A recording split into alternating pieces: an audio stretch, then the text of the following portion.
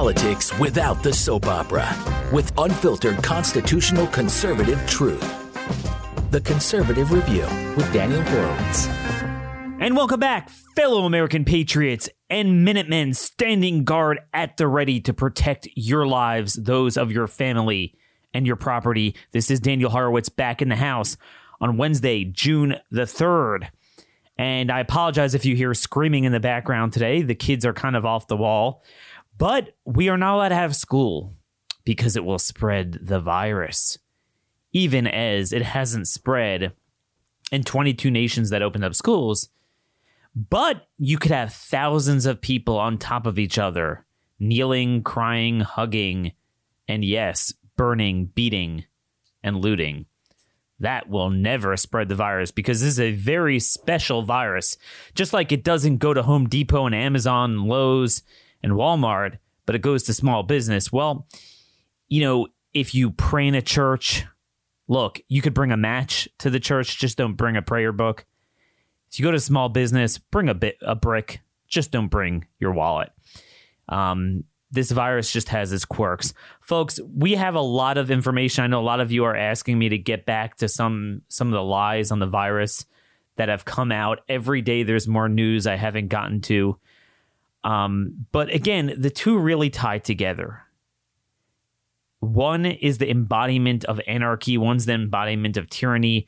They are all promulgated through media lies, illusions, focus on things in a vacuum, viral videos, statements that don't reflect the reality, that are really the opposite of the reality, but they use them to reflect or pretend in their mind a systemic problem. And you ask yourself this, at a time like this, where we are confronted with the worst societal economic issues, I mean, you talk about the economy, the Atlanta Fed yesterday said they're predicting GDP loss in the second quarter of 53% at an annualized level. 53%. That's unfathomable. Blows out anything of the Great Depression. And now any business that wanted to get off the ground to start rebuilding, well, if you're in a city, and again, I don't just mean like Atlanta, Dallas, LA, Chicago, New York. I mean every stinking city. Every city. That's what's unique about this. I mean, that's how bad it is. I was speaking to some officials in Georgia yesterday. It's not Atlanta. I mean, it is, but it's not only Atlanta. It's Gainesville. It's Athens. Every city. Small city. Mid-sized city. And you would think that as things get so extreme, so radical from the media, from the Democrats, from the left, from Antifa, from the mobs, the devastating consequences to our liberty and security and economy, you would think now would be the time where it is so easy, easier than ever, for Republicans, even the most liberal Republicans, much less those that, sell themselves as conservatives, to provide the boldest contrast from what the left is offering and win the hearts and minds of the silent majority. But yet, the opposite happens. And I talk about this all the time. The more the left does this, the more it pushes the Overton window further off the cliff, the more it allows Republicans to find some sort of distinction over one very minor point and then agree to the rest of the enchilada. So like with the lockdowns, it was like, yeah, don't do some of the more extreme things, but fundamentally they agreed to have the lockdown. They agreed to fund it, fund the unemployment, fund people not to work. Everything they wanted, they gave. Just don't fund the Kennedy Center. Okay? Similar thing here. Yeah, let's not have look, you guys have an amazing racial injustice. Somehow this is about race, even though there's no evidence that what happened in Minneapolis had anything to do with race with that cop. Police brutality doesn't equal racism. It's, the ones that are brutal to everyone, but whatever. racial injustice. You guys are awesome. Please protest. You are indispensable. Crowd in 5,000 people. Break the stay-at-home orders while churches and schools can't convene. But yeah, you guys are amazing. Just try not to kill and beat too many people. That's basically the Republican line. But now it's taken to the next level, both in the White House and the Senate. Let's unpack this a little bit. So, we knew this was coming. According to Axios, Trump backs off push to federalize forces against riots. A day after threatening to federalize forces to snuff out riots across the country, the president appears to be backing off the idea of invoking the Insurrection Act. Sources familiar with his plans tell Axios. Aides say he hasn't ruled out its use at some point, but that he's pleased with the way protests were handled last night, apart from New York City. See, this is what I'm worried about. Again, the Overton window, the frogs in the boiling water. I'm not worried about it spiraling like a death spiral out of control in the sense of it getting more violent than it's been the last few days. But what's worse? One Rodney King level rioting in one city, or rioting in every single city, not just major city, every single in the city in the country, albeit it doesn't reach quite those levels and they keep it low enough that it doesn't grab enough headlines. But what it does is it ensures that nobody is safe to go in any city to conduct commerce, to do anything, and the extortion will continue. Remember, Tucker did a good job 2 nights ago, but you need sustained pressure on this man. He will react commensurate to how much pressure you put on him. You put 1 day's worth of pressure, he'll do one thing to diffuse that pressure. But folks, this is much deeper than that. Why is he backing off? Because the same people who didn't want him to give that speech originally don't want him to follow up on it. So if you don't force him to follow up on it, he won't follow up on it.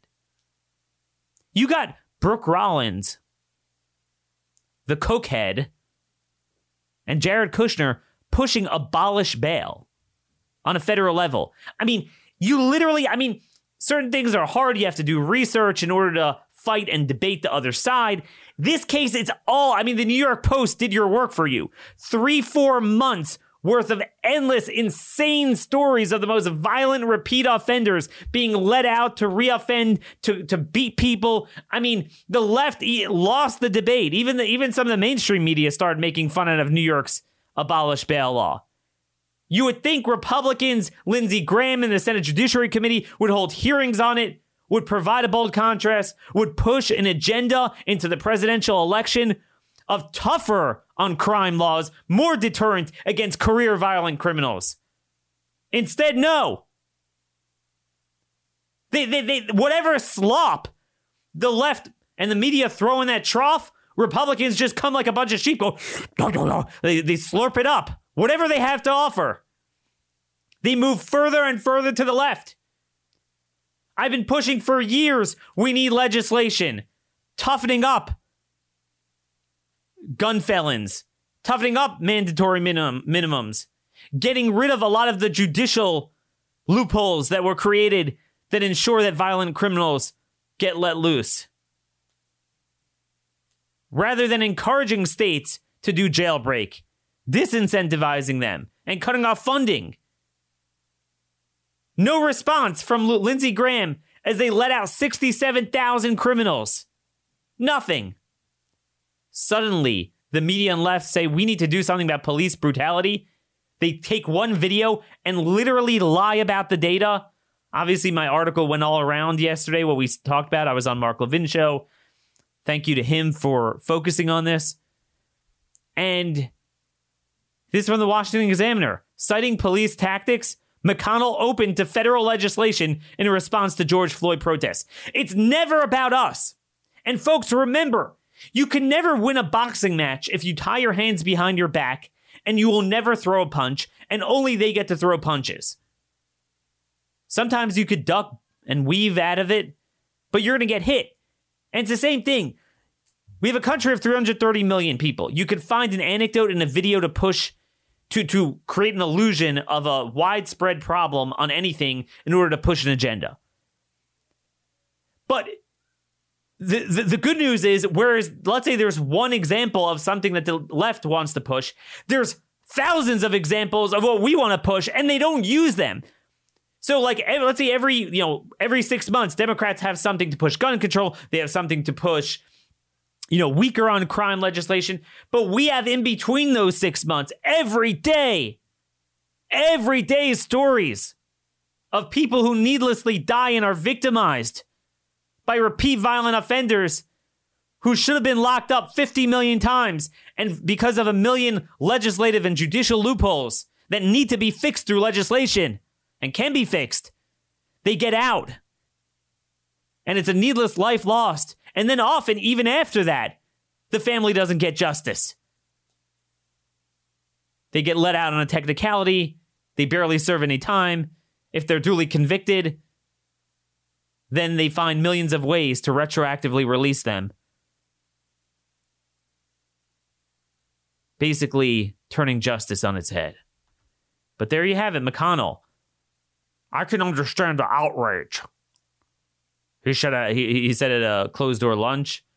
And basically, he's just pushing jailbreak now. Certainly, it's something we need to take a look at. Okay? Then you have, according to Bloomberg, Lindsey Graham looks to Obama-era policing. Obama-era? I mean, folks, Republicans are now where Obama was on crime. I mean, this is unbelievable. Lindsey Graham said he's committed to a deep dive on policing and race relations. How about take a deep dive and look at the damn data? The overwhelming issue for us is after you stop the rioting, which we will, what are you going to do about the problem that led to the protests? Again, it's legitimizing it. What about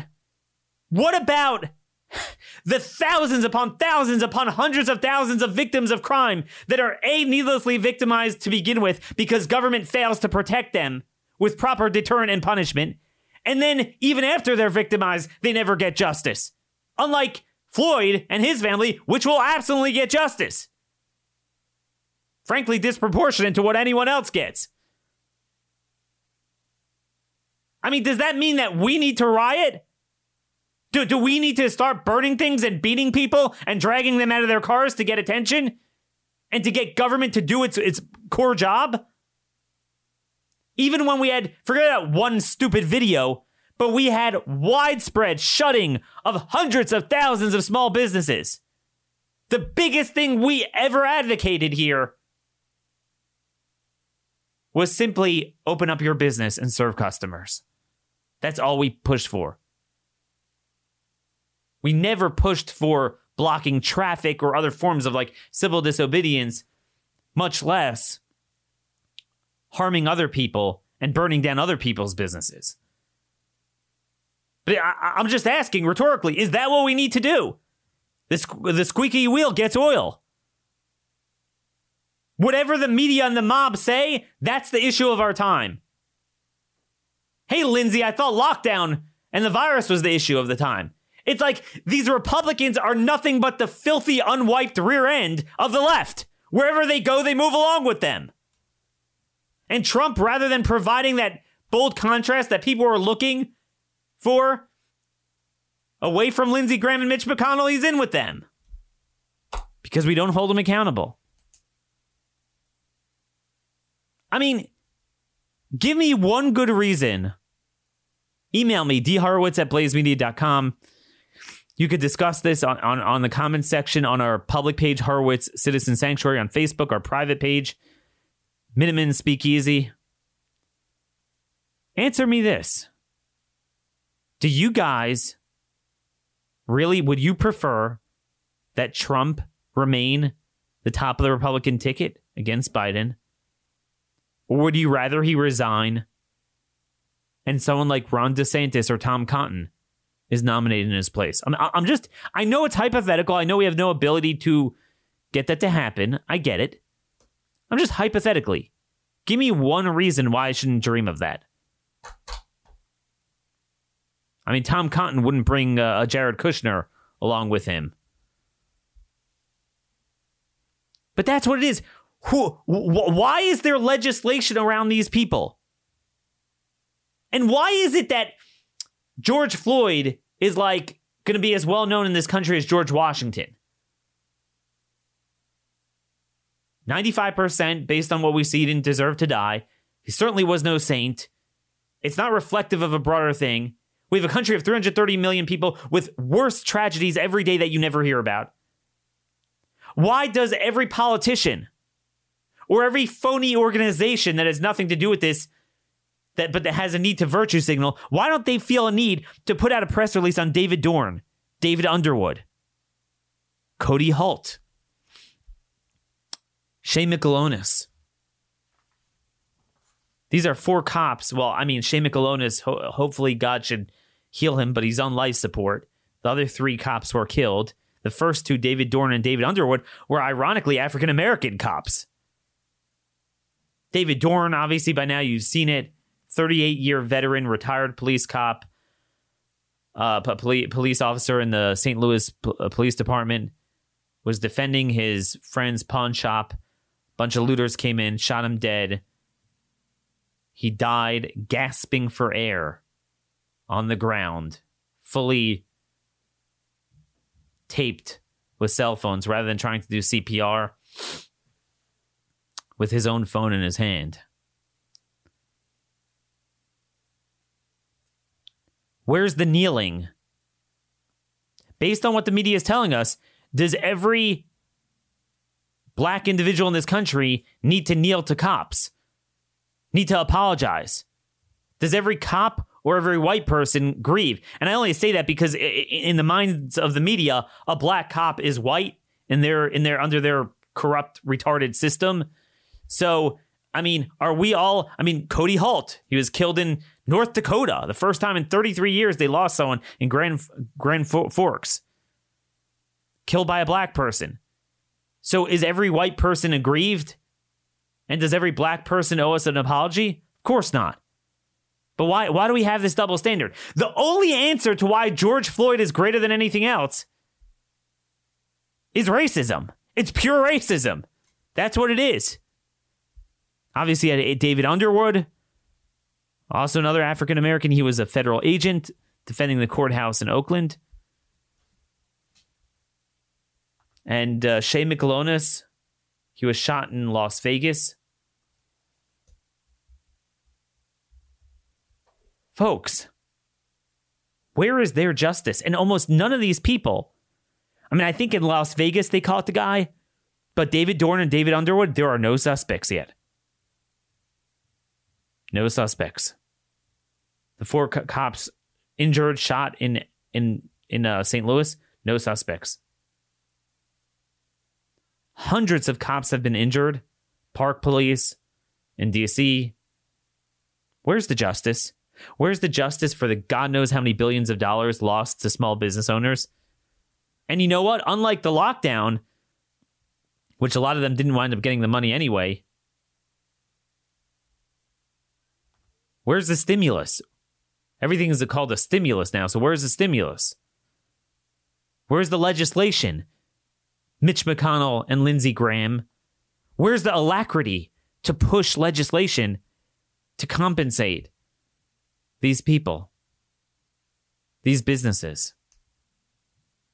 And by the way, another cop killed. Sergeant Stephen Williams of Moody, Alabama. It's another name you'll never hear of.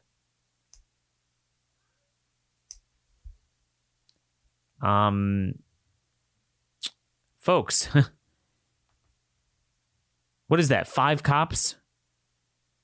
5? I don't understand. If one video sparks a discussion on legislation to go after the police, shouldn't 5 deaths spark a discussion to free up the police? I'm not saying that's true. I'm just saying under their logic, shouldn't that spark protests and a revolution and legislation?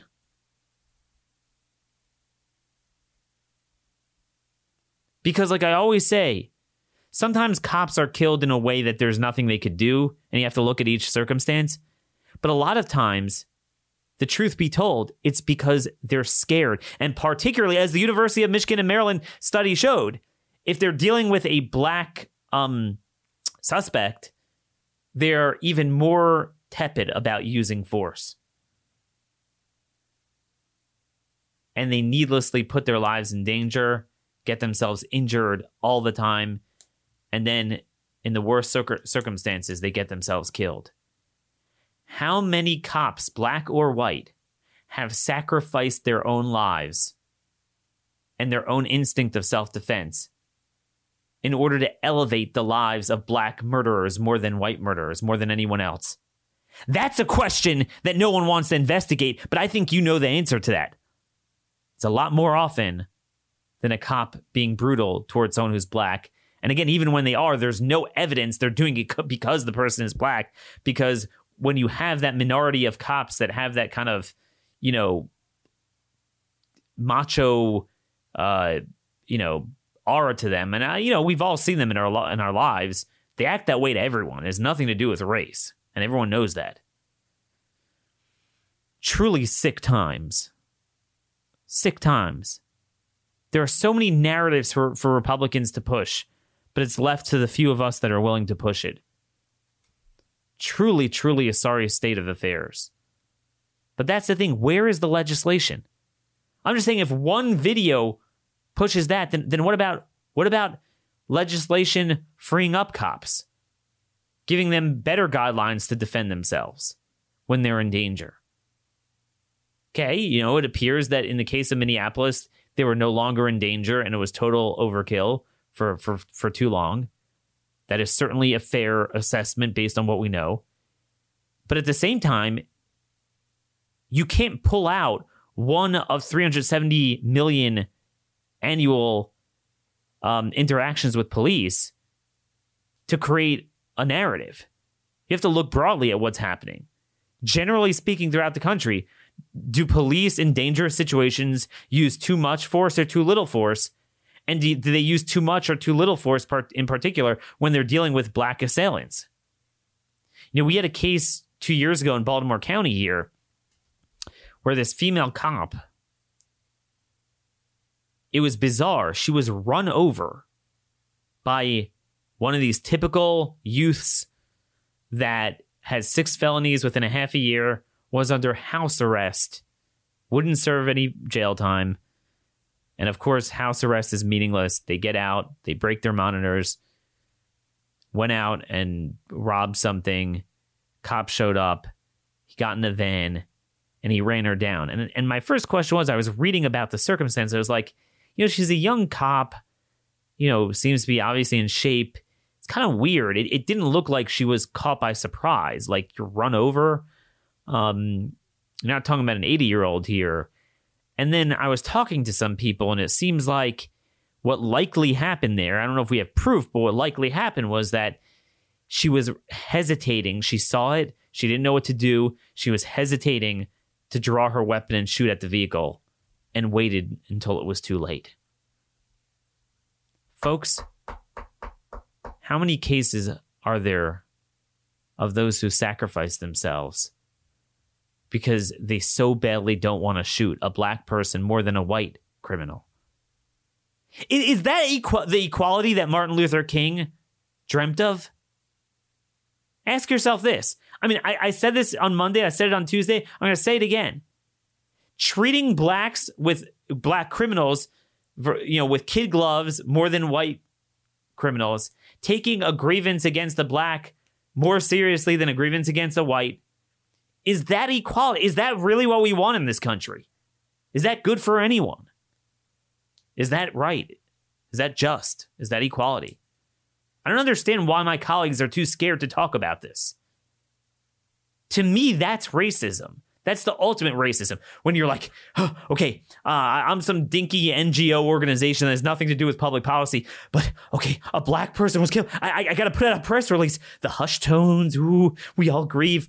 I mean, dude, ask yourself this. If it would be someone who's white, would you react the same way? I mean, in my book, you should always react the same way. I don't get it.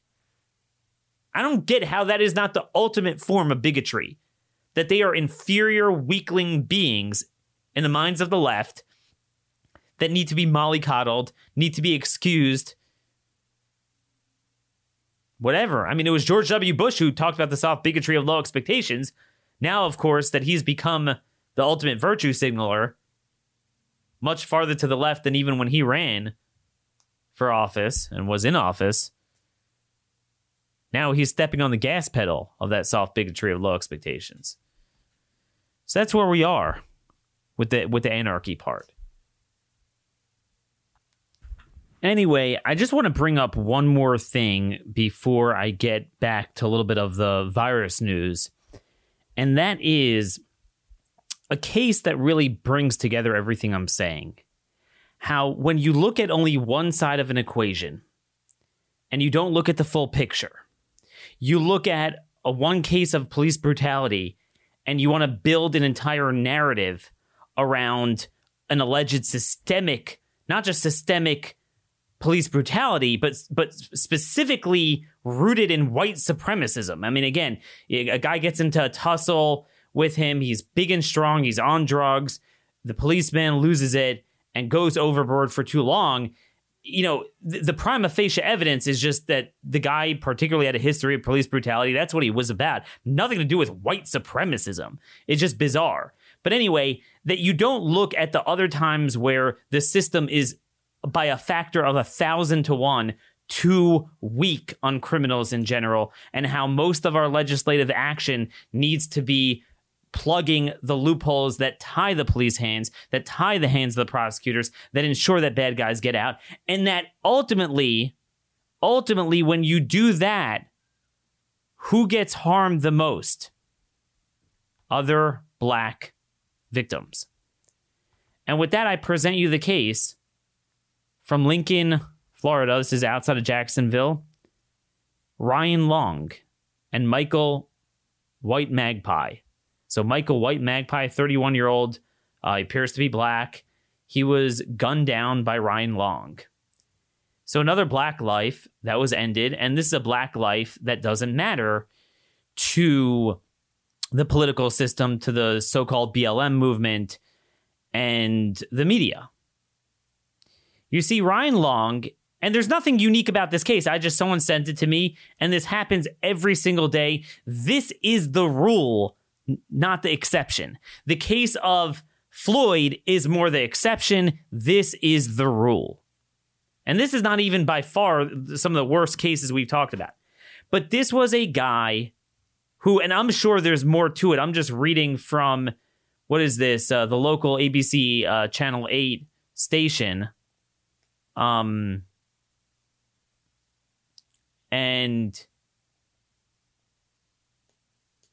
where is this? So it looks like the guy was from Lincoln, Nebraska, but it happened in Jacksonville Beach, Florida. That's what it is. I said Lincoln, Florida.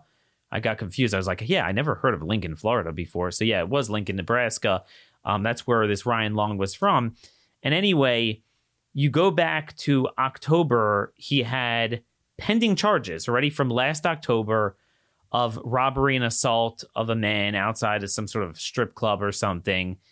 Then a month later in November, he was arrested, and he has a pending charge stemming from shooting a woman in the thigh with a .22 caliber handgun.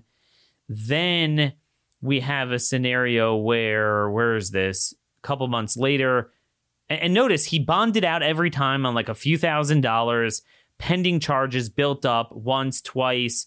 Again, I didn't look at his prior record, but I'm sure it's there. I'll look it up later. April 23rd, he was involved in a rollover crash, and he was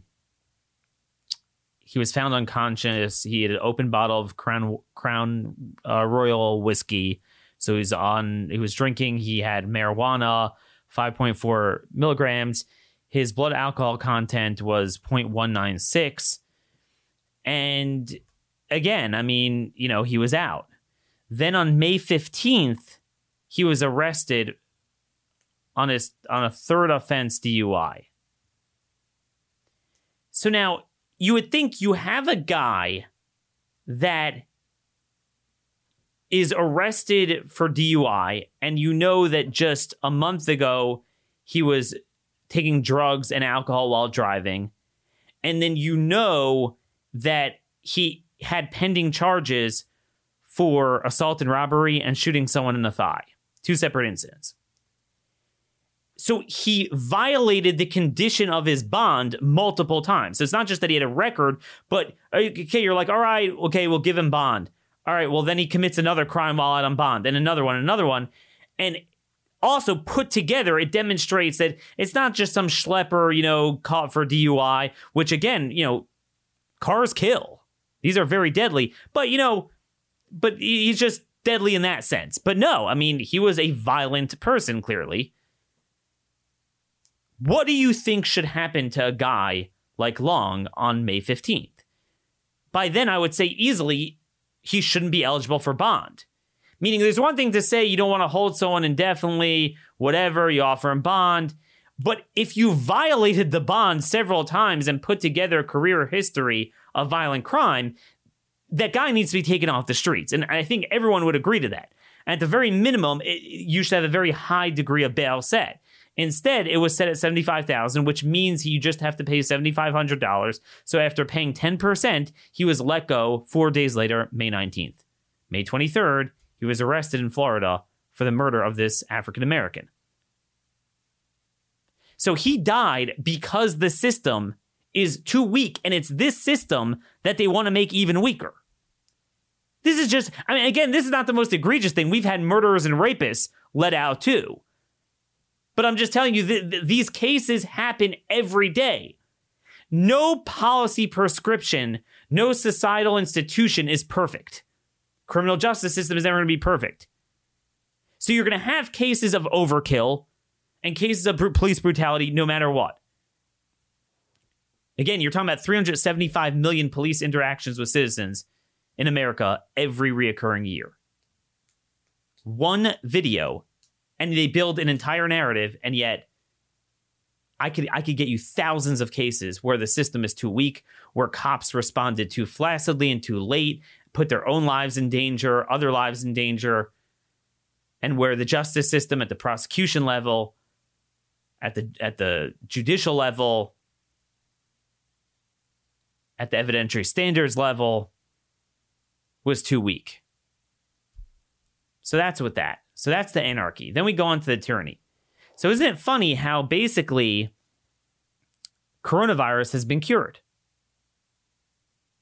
This is from the Telegraph, UK Telegraph. There is no evidence to suggest a coronavirus second wave is coming. Okay?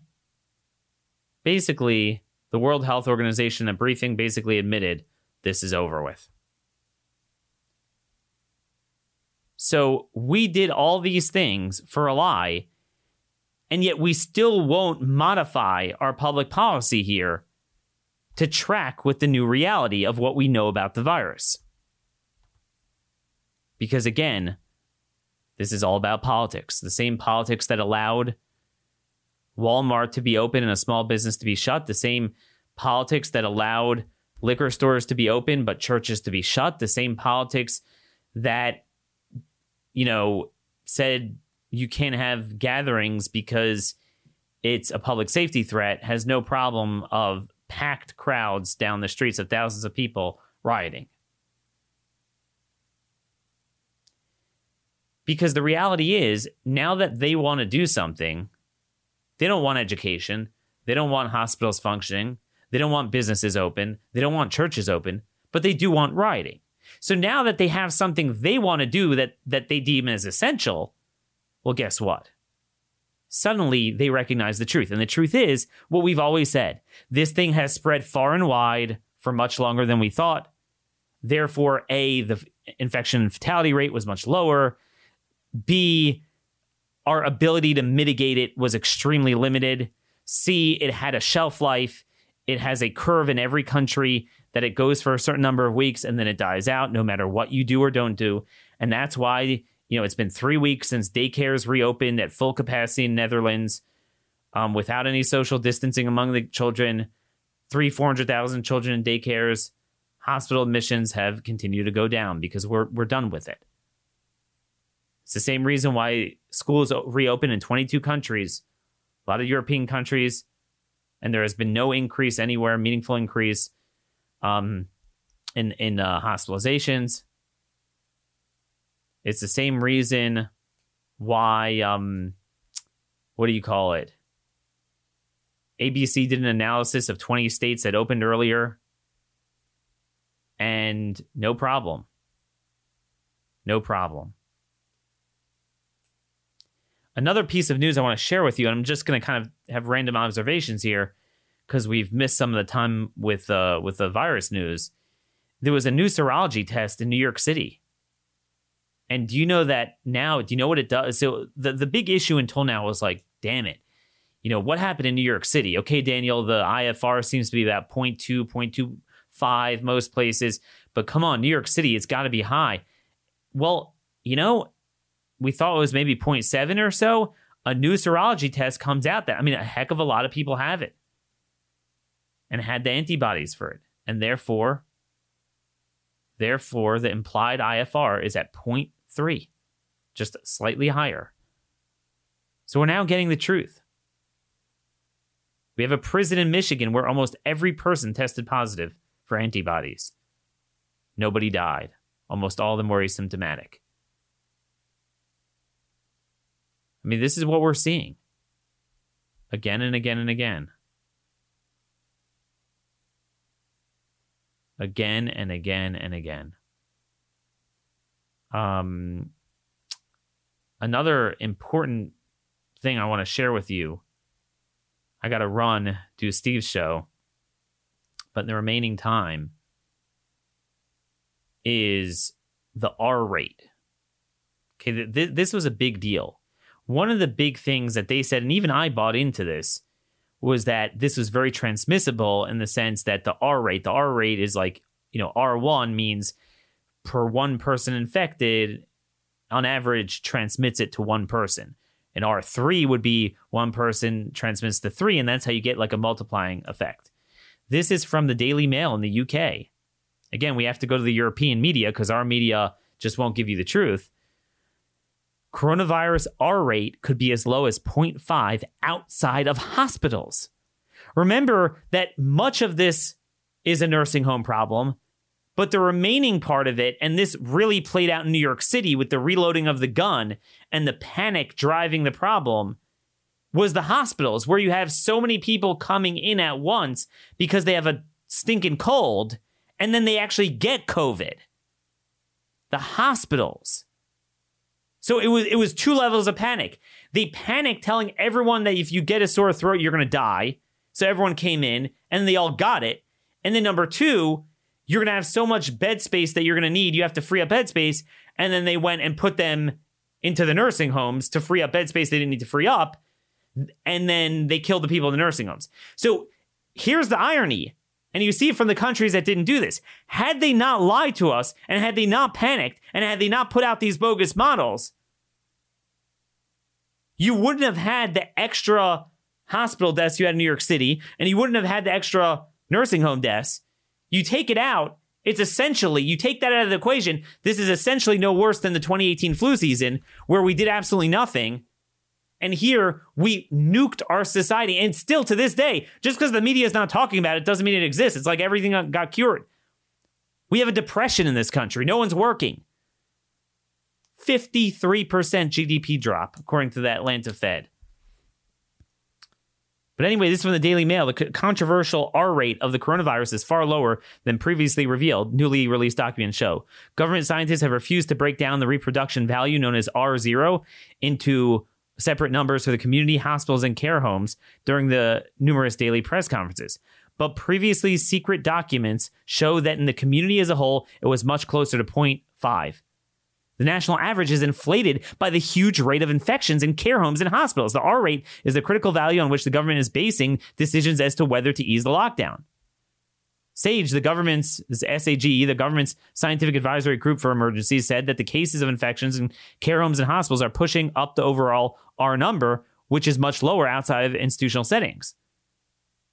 The admission may provide some comfort for those fearful of catching the disease outside of care homes and hospital settings. Minutes of the SAGE meeting on May 5th said the overall epidemic can be considered as 3 separate but interacting epidemics in the community, in hospitals, and in care homes. The overall reproduction number, R, is in the range of 0.5 to 0.9. If health and social care settings are excluded, it is likely to be at the lower end of this range. Friends, we were lied to. We were lied to in parallel ways about the infection fatality rate, meaning the severity of it, and then the transmissibility of it. It turns out that this was much less transmissible and it was much less deadly. And it was much earlier, and it was going on for months. And this explains, because one of the things I can never understand is how come we had such a spike if we knew it was there for months? What happened in March that was different in January and February and perhaps December? What was different? I mean, you can't deny that there were so many more people getting sick. But the question is, how much of that was a self-fulfilling prophecy driving people to the hospitals because of the panic itself? But again, I understand, okay, you made a mistake in March, but this went on week after week after week, and it's going on still to this day, and they are not modifying their policies. And yet there is no effort on the part of Republicans, just like there's no effort on the part of Republicans to offer and provide a bold contrast to what is going on with the riots and crime in this country. There is no effort to push back the lies. I understand, we're scared. Everyone's scared of the virus back in March. There is so much information to use now. They don't know. They don't care. They're too dumb. Crisis of values, crisis of intellect. Folks, if you think this is all about the next election and the next election and the next Republican, you're missing the boat. We got to up our game, and I just don't know how to do it without a new party. As we're talking, I'm seeing, we started off the show talking about people in the White House and Senate Republicans pushing back against the Insurrection Act. Esper now says he doesn't want to use the Insurrection Act. Secretary of Defense. But you know what he does want to do? Bring in more Saudi military trainees to our military bases while ensuring adamantly so that our soldiers are not armed when they inevitably attack them. And we've had several more. There was one in Corpus Christi. We didn't have time to talk about a Syrian immigrant who attacked. There was some sort of thing on a North Dakota base 2 days ago. They say they have no suspects, which is bizarre. There's some sort of shooting there. Maybe you could check that out for me. I haven't had time to look into it. But despite that, all these attacks on military bases, Trump promised, quote, on day one of his administration, end quote, he will change the gun-free zone policy on our bases. He also promised to stop bringing in people from unvetted Muslim countries, and yet he won't even stop bringing them in as military trainees on our bases. Indeed, Esper promised to increase the program by 50% over the next 5 years. And in the process, violating another promise, at least if you're going to bring them in, allow our guys to defend themselves, as Trump promised at his CPAC speech, I believe in 2016 or 2017. Well, that went out the window. Folks, we voted for Donald Trump, and we got Jeb Bush. Sorry to tell you. Now, the one difference is I think he is more sensitive, a lot more sensitive than Jeb Bush, to what we want to do if we get in his face, because intuitively, as confused as he is, he does agree with us on a lot of issues, but agreeing with us and tweeting about it does not equal outcomes. I mean, I've been drumming this home for 3 years. So we need to keep up the pressure. Again, email me, dhorowitz@blazemedia.com if you have any other insights. I got to run on Steve's show now. Tomorrow we'll have a special guest. Folks, stay safe, stay knowledgeable, and stay empowered.